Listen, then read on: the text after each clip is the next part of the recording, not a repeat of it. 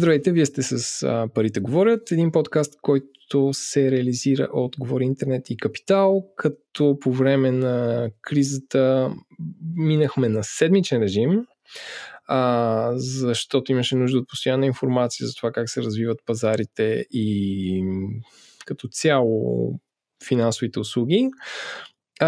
Новината при нас е, че всъщност от миналата седмица решихме да минем на двуседмичен режим и после се надяваме, когато всичко се стабилизира, да минем отново на месечен, да си говорим за темите, за инвестициите и за evergreen около тях. С мен, както винаги, е господин Иван Ненков. Здравейте. Нашия гост е Валентин Генев, който е старши консултант или senior consultant в американската фирма Modus Box и има, бих казал, дългогодишен опит в изграждането на виртуални портфейли и финансови разплащания. Валентине, кажи здрасти на хората. Здравейте. Темата, която си говорим днес, е това, което се случи в пазара в последните, може би, 2-3 седмици. Както знаете, два от трите оператора в София, съответно глупости в България, съответно A1 и Viva.com пуснаха свои виртуални и дигитални портфейли, т.е. това са приложения, които за сега могат да правят едни неща, но след време ще могат да правят други. Какво могат да правят те? Най-общо казано да съдържат вашите пари. Те могат да ви издадат виртуална карта и IBAN, с която да плащате насам натам, както и да изпращате пари на приятели. И също така имат много удобен интерфейс за разплащанията и за следене на разходи. Нещо, което при мен е специално в опита ми с приложения, които ползвам аз сигурно съм клиент на 5 банки с личните си финанси и с няколко фирми, в които имам някакво участие. Като цяло, според мен интерфейсите на банките малко изостават и се наместват едни приложения, които са доста по-потребителски и приятелски ориентирани към тях. Целта на този разговор не е да сравнява функциите на различните видове виртуални портфейли и дигитални в България, общо взето да каже какво представляват те и да ви даде идея как ще се развиват. Като Валентин ще разкаже и за съответно неговия опит при изграждането на подобни системи, какво се изисква и какви са основните, участници в тях. Така че, Валентине, ще те помоля да се представиш на нашите слушатели. Здравейте, Валентин Генев съм. Както Еленко спомена, senior консултант съм в момента към компания, която изгражда софтуер за интеграция между мобилни портфейли от различни доставчици на услугата. Преди това съм работил в българска компания, която е интегрирала пък такива портфейли в Африка и основно географските локации, на които сме работили, са развиващи държави, Африка и Югоизточна Азия най-вече. Като технологиите и услугите вече започват да навлизат в развития свят по различни причини. Ако трябва да сравниш как изглежда един дигитален портфейл в Африка и как изглежда един тук, можеш ли да направиш някакъв паралел? Аз обичам да дам този пример, че тук в България сме прескочили чековите книжки и директно хората скочиха на кредитни карти, което може би е за добро. А там как се случват нещата? Там, тъй като голяма част от населението няма достъп до банкови услуги, примерно банките не вижда смисъл да има клонове в някакви села и на клон жилища, да речем. От една страна, от друга страна хората имат нужда от финансови услуги. И там по доста, може би, органичен начин за мястото и за пазара се появяват мобилните портфейли в началото на века, т.е. около 2007 година и де-факто хората започват да имат достъп до финансови услуги и сигурността на това да разполагаш със сметка. От една страна сигурност от чисто физически някъде да не ти вземе парите, от друга страна достъп до различни услуги като кредитиране, плащане на сметки и така нататък.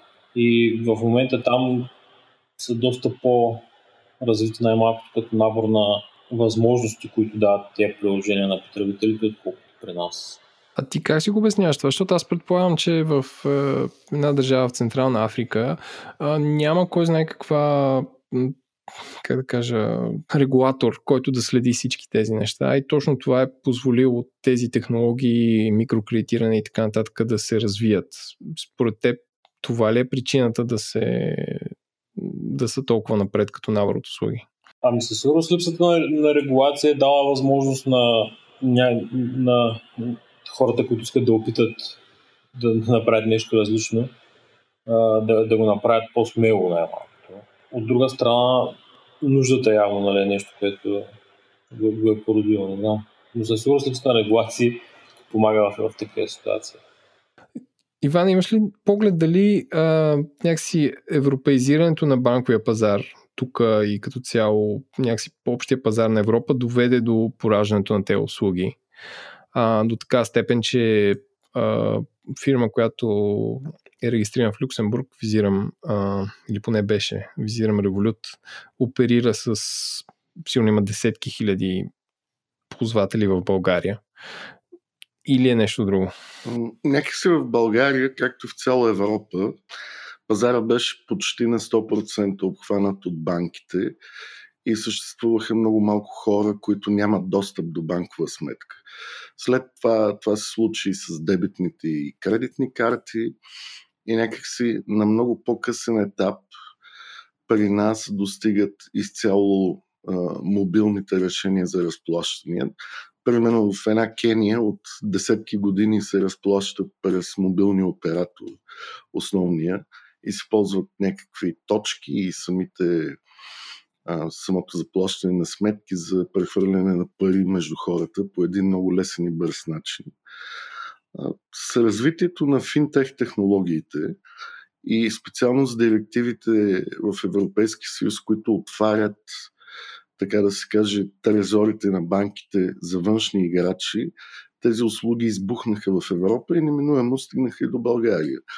Тоест, това цялото нещо, ако може да кажем, че финтех, т.е. финансова технология е различна от самите съществуващи банки, тя вече в себе си има много подразделения, като payment provider, например това е ePay в България, класическия пример, като псевдо банки, които съществуват само виртуално, без офиси, като Револют и Paysera. И вече се появиха и, както ти каза, и walletите, които опитват се да комбинират различните решения от различни места, дали те са банкови или на payment provider, в един твой личен портфейл, през който ти да можеш да контактуваш с тези институции, с които вече имаш отношение. Искам да ви питам, вие лично какви подобни услуги ползвате като wallet и като такъв хибрид, като финтех? Аз мога да разкажа, питам се и себе си, мога да разкажа моята история. Аз ползвам Revolut от около 2 години. Като ме впечатли, че тогава си поръчах вторник сутрин, си направих акаунт и в сряда след обед с DHL ми дойде картата с моето име, което не знам каква скорост на отпечатване е това нещо, но в същото време си спомням, че бях клиент на една българска банка и за да ми изкарат фирмена дебитна карта трябваше да чакам 2 седмици. И нали, това не успях да го разбера. Като от Revolut някакси, може би 6 месеца по-късно си купих тази премиум услугата, не е най-скъпата да ти дадат метална карта, но премиум, защото имаше много изгодна застраховка, която по-късно установих, бидейки в чужбина, че има покритие до 15 милиона паунда. Като по много лесен начин някакси много лесно всичко обяснено и стана ясно. Тоест, пък миналата година пътувах повече. И това нещо давам, то тогава беше около 80 евро на година. Ми се стори окей, предвид, че пътуваш често и една застраховка туристическа струва, ще покрие само тези пари. Така че това е моята история. Иначе съм клиент на, както казах, 5 банки, на които им ползвам приложенията с променлив успех, най-вече главно за да плащам. Вие какви услуги ползвате? Ами аз също ползвам Revolut, не съм сигурен колко време, може би 2 или 3 години, основно и почти единствено, освен банката, която ползвам доста отдавна. Revolut изключително много ми харесва както за страховките за чужбина, когато пътвам, че са супер точни към деня, в който си засечен извън страната, тя става активна, докато се прибереш. Другото, което е много, много нали, лесно и удобно е да се теглят пари от различни банкомати в всякакви държави. Ходил съм в Виетнам, в Филипините, в Турция, в Европа, нали, естествено. И другото, което много ми харесва е, че се разширяват услугите си повече. Те де-факто почват да станаха и криптовалет, имаш възможност вече да инвестираш в акции. Иван винаги има забележка за опциите за инвестиция в акции с Револют. Не ползвам Револют, но по същество не бих влагал големи суми в акции през Револют. Освен това, застраховките, които вие цитирате, те са много изгодни, но в тях съществуват толкова много изключения, че по същество моят личен съвет е да се прави застраховка директно с застраховател. Но в случая с Револют, то няма искам, не искам. Не може да се откажеш от тази застраховка. И по същество тя през отстъпката, която Револют получава от застрахователя за събраните премии, е част от бизнес модела на Револют. На теб ти се струва, че имаш ниска такса или някои неща са ти безплатни, но те реално не са. Защото в целия пакет има скрити различни неща, които работят по малко по-невидим начин. Не искам да кажа нещо лошо за Револют, но по същество Револют не е точно wallet. Той по същество се опитва да бъде виртуална банка. Доколкото знам, за сега има някакъв частичен лиценз в Великобритания, но поради Брексит се мести в Естония, т.е. изведнъж всички наши, всички сметки на хората в Револют, номерата на IBAN-ите ще им се сменят и за тях ще настъпи известно неудобство да уведомят своите контрагенти, които не са в Револют, за промяната на този номер, за да не получават пари по стария номер, но за това естествено ще има някакво елегантно решение. Най-вероятно няма да се налага да пращате писма с обратна разписка до вашите контрагенти.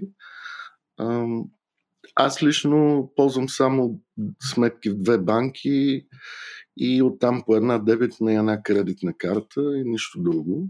Естествено ползвам Apple Pay за удобство от гледна точка на много бързо плащане в търговски обекти, без да се налага за по-малки суми набиране на пин-код или вадене на карта, ако си е забрал или някъде ти е останало на друго място. Това ползвам. То е просто удобство, не е някакво гениално хрумване.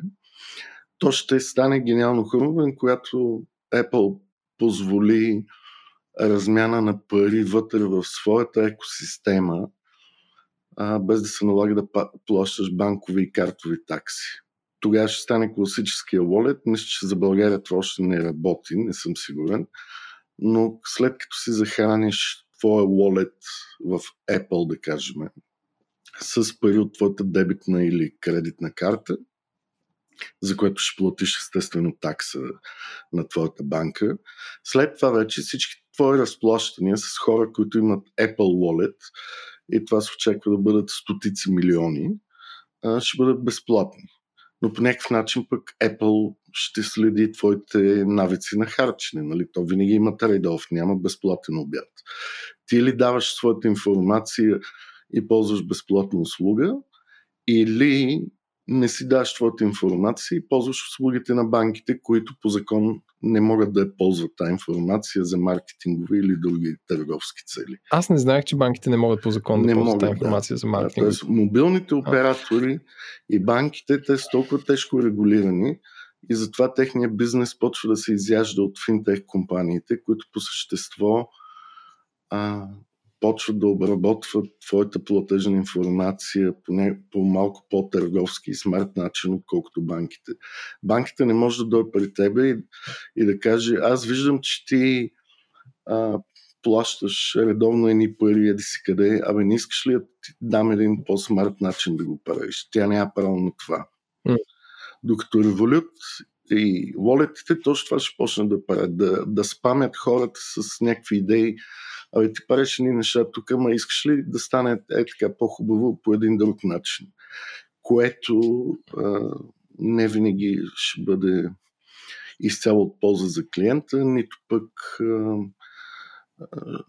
той ще стане едно досадно нещо, но това се зависи все пак от всеки, който предоставя тази услуга. Някой може да го реши този въпрос много елегантно и ти да не се дразниш от това спамене с нови идеи. Да, аз само да кажа, че в момента на мен не ми се е случило Revolut да ме таргетира на базата на това, какво съм си купил, но един приятел в Лондон ми каза, че редовно получава съобщения. Видяхме, че си купи тук кафе от еди къде си, искаш ли нещо свързано с това. В смисъл, което първият път той малко се е стреснал. Вика, те пък. Нали, но после се сетил, че, как ти каза, няма безплатен обяд. Аз в началото на седмицата, или миналата, пуснах така провокативна анкета в Twitter, която гласи следното: защо мобилните оператори правят електронни портфейли? С 3 отговора. Нямам идея и те нямат идея, има смисъл и ще отговоря. Като 25 плюс 70, близо 90% от хората нямат идея. Тоест, че това е дали не е обяснено добре или те не разбират или са доволни с това, което имат, но те нямат идея защо се случва с това нещо. Като голяма част от отговорите са, че искат да циментират човека, който го ползва като клиент. Моят въпрос към вас е, според вас, ако в бъдеще толкова лесно се създават и се сменят такива услуги, може ли една така лоялност, като ползваш такъв електронен портфейл към даден доставчик, било то мобилен оператор или не, да се смята за нещо, което ще те циментира? Според мен е по-скоро не, защото това не е ипотечен кредит или някаква много сложна финансова дългосрочна услуга. Някакси като бързо оборотна стока ми е този портфейл. Вие какво мислите, Валентин? Според мен не биха... Не е това целта. По-скоро, както вас спомена, от една страна изследванията на навиците на потребителите и реакцията на съответната информация. И някъде преди време на семинар или не си спомням къде, някой беше казал, че Big Data е супер, обаче има нещо много по-важно, особено в маркетинга, и това е Instant Data. И точно тая връзка, нали, примерно, купи си кафе преди малко, защо не си купиш и вафла, докато чакаш рейса. Да. Тая информация може би е доста важна.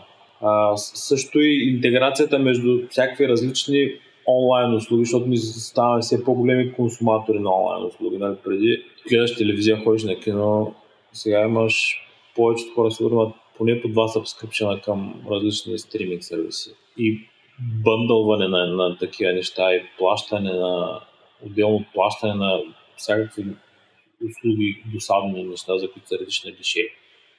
Или пък трябва да влезеш някъде да направиш няколко стъпки, биха били доста по-бързи, примерно с една верификация, само слагаш отпечатъка или съответно на телефона и си платил данъците за годината.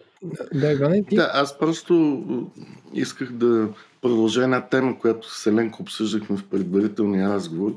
Мен ми е много интересен бизнес модела на компанията на Валентин, която, доколкото разбирам, се опитва да направи така, че всички различни видове wallet да почнат да говорят помежду си, което да е в голям полза на клиента, а не той да е ограничен като затворник в екосистемата на един wallet или на един сервис провайдер като Revolut или който там и да вземем. Бизнес модел е реално продукта, който разработва, в чиято разработка пряко участвам като част от core екипа, който разработва open source продукт. Де факто компанията получава финансиране за тая разработка, нали, както всяка една компания, която разработва софтуер и се плаща за някакъв продукт на база на часове и изследване на някакъв план. И отделно от парите, които взима за разработката на продукта, компанията става голям експерт в внедряването на подобен продукт. Аз по-скоро имам предвид какъв проблем се опитвате да решите и защо това е полезно за хората, които имат мобилни wallet. Да. Да, може би да почнеш малко по-отдалече, нали, защото ние някак сме се играли с предварителен разговор, но нали, да обясниш какво правите за този хъб и твой опит с изграждането на подобни, бих казал, финтех услуги в Африка. Масово около 2007-2008 година започват да се случват нещата в Африка с мобилните портфели, като тогава телефоните въобще не става просто за мобилен телефон т.е.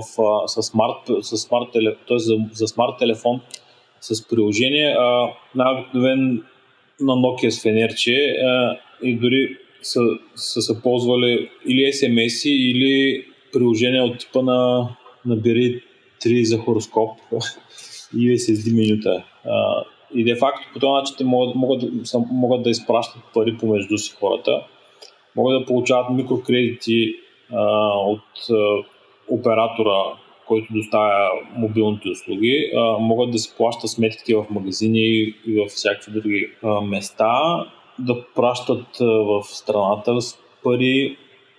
И за този регион се оказва жизнено важно, тъй като на практика съществуват милиони хора, които нямат достъп до банкови услуги. Те нямат възможност, примерно, мини ураган, унищожимо на човека реколтата и той трябва нещо да направи по въпроса. Няма откъде да вземе пари, примерно. Или ако има, са доста примитивни начини, спомагателни каси и т.н. И с подобен род услуги се дава доста добър тласък на населението, финансово се подобряват доста живота им. Недостатък в тия схеми е, че примерно ако ти си ползвател на един мобилен портфейл и не можеш да пратиш пари на някой или да си платиш на сметката при някой, който има друг мобилен портфейл. Какво се случва? Примерно повечето магазини почват да имат 5-6 телефона зад касата на различни портфели, за да могат да обслужват всички клиенти. Един от най-простите усложнения от такива ситуации. Съответно, те решават, в някакъв момент повечето доставчици на подобни услуги решават за отделни страни, решават да направят някаква интеграция помежду си, създават общи дружества, примерно, обаче слагат висок вход за следващия играч, който иска да се включи в схема с трансфери помежду си. А може би да обясниш какво значи схема, защото в България тази дума има много негативна конотация. Най-често тук влязах в едни схеми, някой като каже, хората си мислят, че нещо не е толкова легално. Кажи какво имаш преди схема. На практика един мобилен портфейл или доставчика на един мобилен портфейл изгражда схема на операции, с които той се създава някаква форма на счетоводство, някаква счетоводна схема и схема на правила, по които се осъществяват трансферите. И парите де-факто, да. Може ли да се каже, че той прави една вътрешна мрежа? Да, нека да го наречем мрежа, с съответно правила и входно-изходни точки. И де-факто, проблема, който софтуера, който нашата компания разработва, който решава е възможността за трансфер помежду собствениците между собствениците на различни портфейли от различни доставчици. Тоест на нашия пазар, примерно от А1 портфейл да може да изпратиш пари на Визаком портфейл. И това, доколкото разбирам, не е да минава през банкови сметки, а по някакъв начин директно да се осъществява този сетълмент. Да,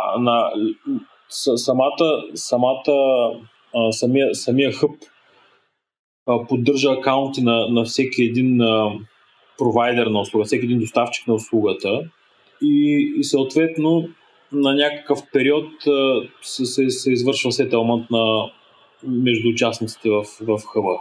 Значи, ако аз мога да кажем дали съм разбрал правилно, да речем аз съм един доставчик на портфейл или финансови услуги, да речем аз съм направил една мрежа, която за удобство ще нарека синя мрежа. И всички хора, които са клиенти на моята синя мрежа, могат да си разменят пари, да си плащат, но ако стигнем до зелената мрежа, не може без това да излезе в банковата система, което означава да се ускъпи, защото всяко нещо, което стигне до там, означава да се платят някакви такси. И да се забави транзакция. за сега. Да, и да се забави. И вие правите софтуер, който е с отворен код, което означава, че всеки може да го имплементира, всеки може да следи за сигурността му, нали, хора, които са разработчици, могат да четат как е направен този софтуер, който, ако някой друг направи зелена мрежа, може двете мрежи да си говорят, така че помежду си да има разплащане или сетълмент, без това да минава през банкова система, но същевременно е валидирано, че се е случило и предполагаме доста сигурно, или да кажа английската термин secure. Да, точно така. Като на практика ти като доставчик на синята мрежа имаш един баланс на трансфери между синята и зелената мрежа, който на края на месеца или там примерно на края на деня се изравнява де факто. Единия праща пари на другия. Нещо е такова. А как е, нали, ако може да, в смисъл, ако може да обясниш без да става много технически, как се извършва самия сетълмент или някакви любопитни факти относно, нали, разработването на точно такъв софтуер, кой го имплементира, само в Африка ли е? Възможно ли е това да се вкара в Европа, така че всички портфели да си говорят? Ами да, значи за сега той проект е стартиран, като идеята първоначално е била да бъде основно в развиващите се държави в Африка, Юго-Източна Азия и Южна Америка, но започват да се появяват доста интерес има дори от банкови институции, имайки предвид, че щатската банкова система всъщност е доста по-технологично, доста по-назад дори от европейската. Там също има интерес към тази услуга и нали, аз последно време участвам в перформанс стрима, където се занимаваме с подобряване на скоростта и примерно в момента постигаме нещо типа нали, с неголямо скалиране на услугите, т.е. с не много раздути разходи в клауда. Постигаме около 600 транзакции в секунда. Просто това, нали, защото като кажеш 600 транзакции в секунда и аз не мога да си, в смисъл с какво можеш да го сравниш като база. Да речем една банка в България колко има на ден или не знам. Това не е толкова интересно като транзакция в секунда, аз като се замисля.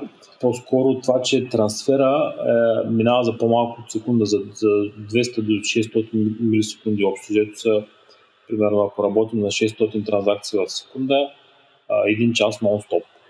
И всяка една транзакция отнема по-малко от секунда. Това, Еленко, по същество означава, че ако търговец има един wallet, а клиента друг, иска да си купи нещо и да го вземе веднага, а не да чека 5 минути, това става за по-малко от секунда.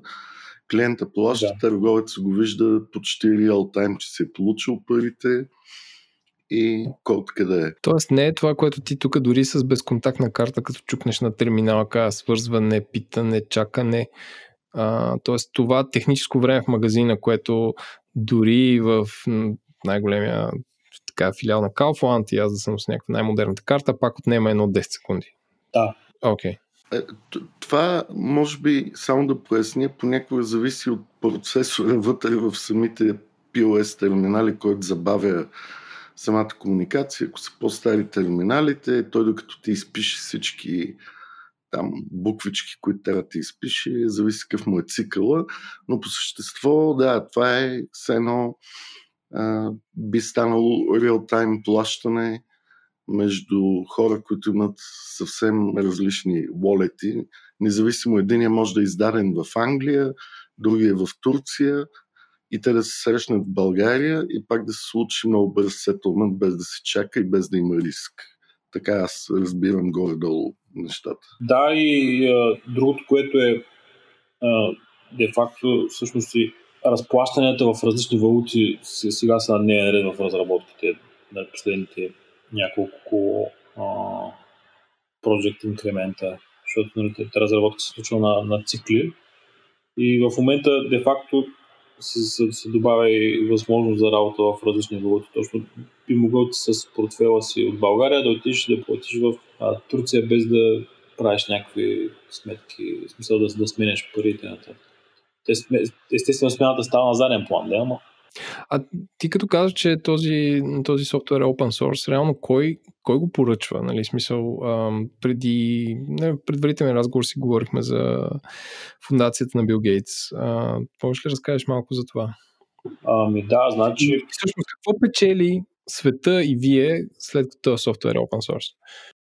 Де-факто до преди 2-3 седмици кода, проекта се водеше изцяло от Бил и Мелинда Гейтс фундацията, като не съм сигурен точно, преди 2 или 3 седмици Modus Box стана собствена фундация, open source фундация.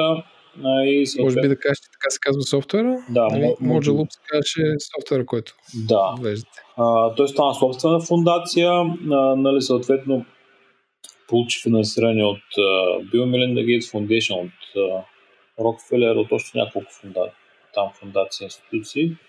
Мисля, че от основателите на eBay също, тяхната фундация. Сега, ако кажеш, че работи с 5G, нещата... Всички кутийки зачерпахме за хората, които са настръхнати. За щастие, целта не е да работим колкото се може на по-базови технологии, а не обратното. Защото, както казах, мобилните портфели са тръгнали от Nokia с фенерче и предплатена карта и да си пратиш пари при браснаря на някой роднина далеч. Така че 5G не е в полезрението. Но да, т.е. с мобилните портфели в Африка, това, което се наблюдава е, че, както споменах, че това помага много на хората да имат достъп до финансови услуги. Те де-факто се ползват микрокредити за неща от рода на да си купи човека семена, да може да се сее нивата и да се изхрани за сезона, или пък $10 да вземе, за да купи учебници на детето, да може да мине срока. От една страна. От друга страна може да се пращат пари, мигновенно де-факто. Звъниш, кажеш на някой, трябват ми пари, за да си платя семестъра или такива истории. И има много места по света, където хората нямат, т.е. където банките нямат интерес да предоставят банкова услуга. Примерно друг подобен такъв фрапантен случай за полезност на подобни портфейли беше, някой ми разказва за имплементация, която са правили в някоя островна държава. Там човек, за да отиде да си вземе парите от заплата, той трябва да си вземе за 3 дни отпуска, за да може да стигне до най-близкия клон, да смени няколко ферибота, за да отиде да си стегли парите кеш и да се върне, защото няма никакъв друг достъп до финансова услуга. И примерно той работи някаква държавна работа, някъде на гише, нещо е такова, някак да вземе от оборота нещо. Той трябва да отиде до най-близкия клон и това му отнема 3 дена. И след като се установява, че по този начин се подобрява финансовото състояние на хората като цяло, на населението.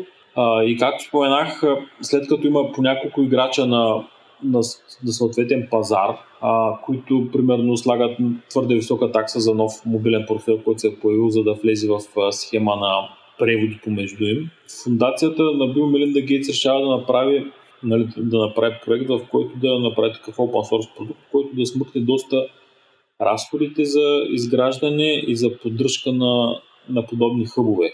Като целта е всъщност в един момент хъбовете помежду си, както и истински интернет, примерно, всеки хъб да може да се ротира заявка и ти, ако имаш някакъв идентификатор на човека от среща, независимо дали твоя мобилен портфел и мобилният портфел на човека или магазинчето, на което искаш да платиш в момента, участват пряко в един хъб, да се намери път през няколко хъба и през няколко вендора да се мине, за да се случи това разплащане и да стане пак сравнително бързо. Тоест с единия си портфел, който имаш, който си избрал, да можеш да платиш където искаш нещо. Каквото искаш, т.е. Де факто това е подбудата, която е обявена. Ако мога да питам и още нещо в допълнение към това, естествено, ако си наясно, какво трябва да ги интересува хората, които имат мобилни портфейли и съответно, ако всичките тия неща минават през някакви хъбове, като правила за сигурност? Тоест има ли много тънки моменти, които могат лесно да бъдат пробити и трябва ли да внимават самите потребители за много неща или трябва да забравят и да си мислят, че все едно това са банки и ако нещо стане, банката ще им възстанови парите, съответно в случая wallet провайдера или някой друг провайдер на продукта? Според мен всъщност нивата на сигурност, които тези услуги доставят, банките напоследък бяха задължени да предприемат. Напоследък последните 4-5 години, да речем. Това са подобни two-factor аутентикации или пък такива еднократно генерирани кодове за валидация на конкретната транзакция. И всякакви такива подобни, защото те, де-факто, транзакциите там отдавна се случват на принципа, например, дори мога аз да като доставчик на абонаментна услуга, мога да всеки месец да издавам заявка за трансфер, който искам да получа от потребител. Тоест, всеки месец да си дърпам от сметката на мобилния портфейл 5 лева за абонамент към блога, примерно, няма значение.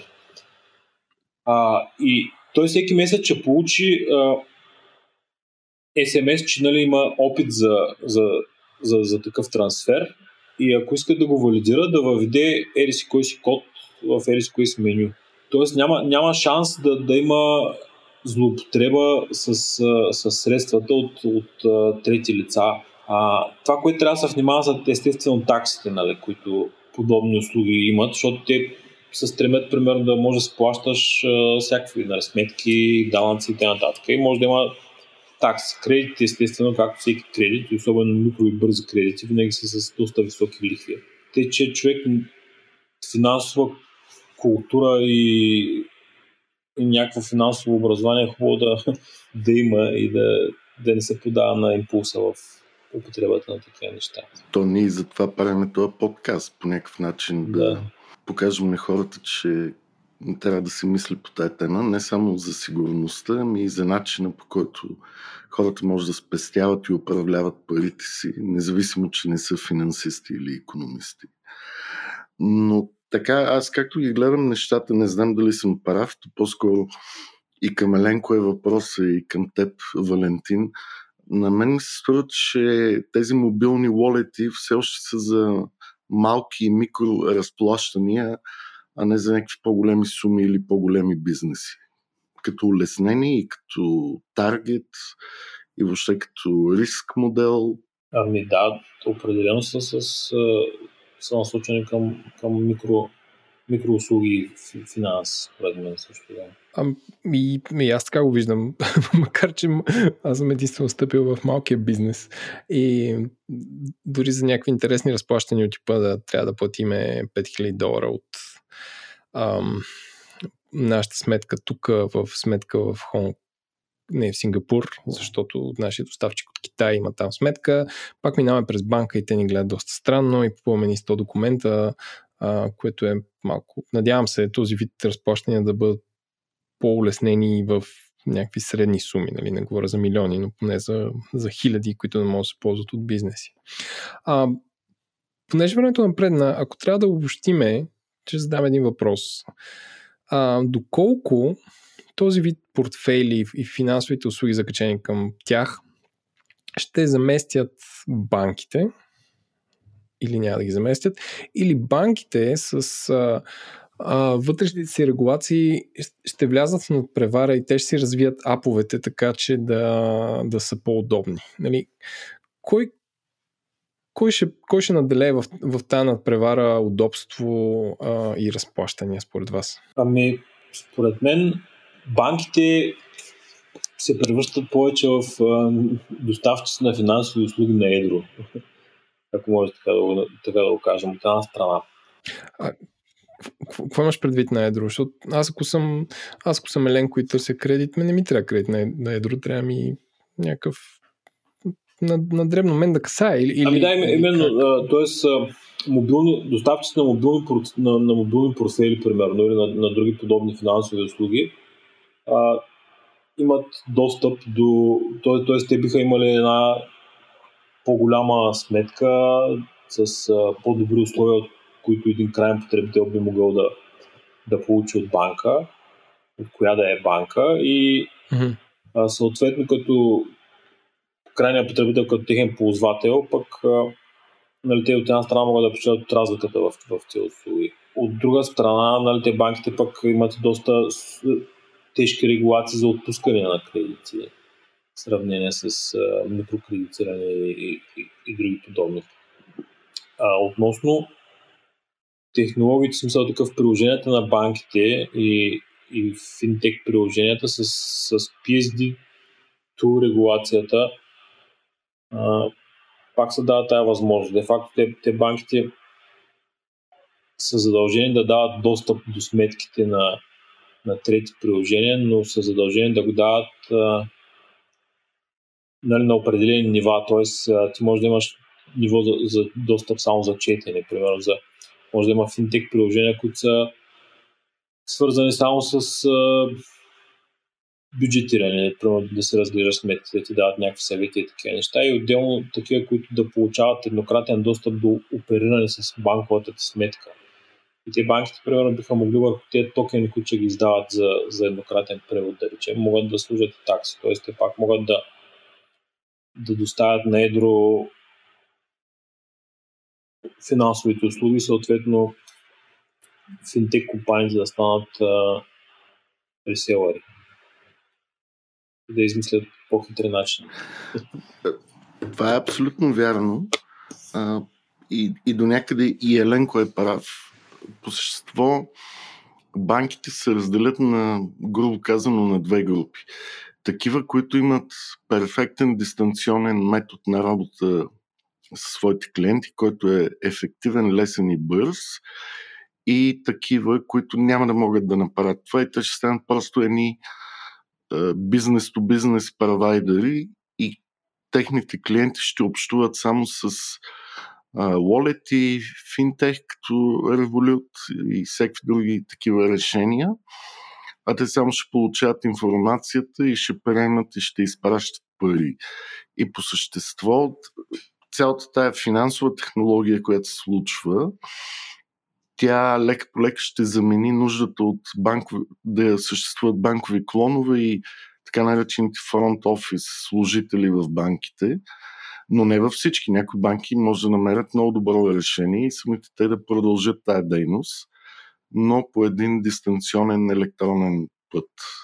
Ами добре, аз се надявам поне моите кахари като потребител, поне на банките интерфейса да достигне до това на мобилните приложения, защото е много мъчно да се работи. Искаш да кажем две неща. Преди няколко месеца имаме много хубав епизод за финтех компаниите, който може да го изслушат в комбинация с този епизод. Много ще им е полезно. Това от една страна. От друга страна, просто да изборим имената на тия компании, които оперират в българската екосистема на wallet и разплащания. Споменахме вече wallet-а на A1, на Viva.com. Мисля, че Raiffeisen Bank има собствен wallet, независимо, че е банка. Доколкото знам, ако не греша, зад wallet-а на A1 и Viva.com стои българска компания, която е Paynetics. Техният продукт се казва Fire, който отделно имаме iCard, които освен бързи разплащания, частично имат функционалността на Wallet, както и имат и POS терминали. Отделно в България, както всички знаем, работи Револют, което е по-скоро малко като виртуална банка, Paysera. И има една нова компания, която навлиза, мисля, Еленко ти я спомена, Кърв, която е повече като Wallet. Да, но не съм. Да, и аз не съм я ползвал. Не знам, изпускам нещо според вас. И естествено ePay, които са най-старата така компания в България за предоставяне на платежни услуги извън банките. Да, ако сме ви пропуснали, а вие сте финтех стартъп от България, наистина, повярвайте, ще се радваме да си поговорим с вас. Пишете ни на подкаст memoskapital.bg. Ние ще получим и ще отговорим. И тук е времето да благодарим на Валентин за неговото време, което дели. Естествено, нашите слушатели, ако имат въпроси към Валентин по тази тема, може да ползват Facebook групата Парите, говорят. Да, и очаквайте следващия епизод другата седмица, който ще е за електронната търговия и как кризата повлия на това, като ще имаме много интересни гости от OLX и от ozon.bg. Благодаря ви.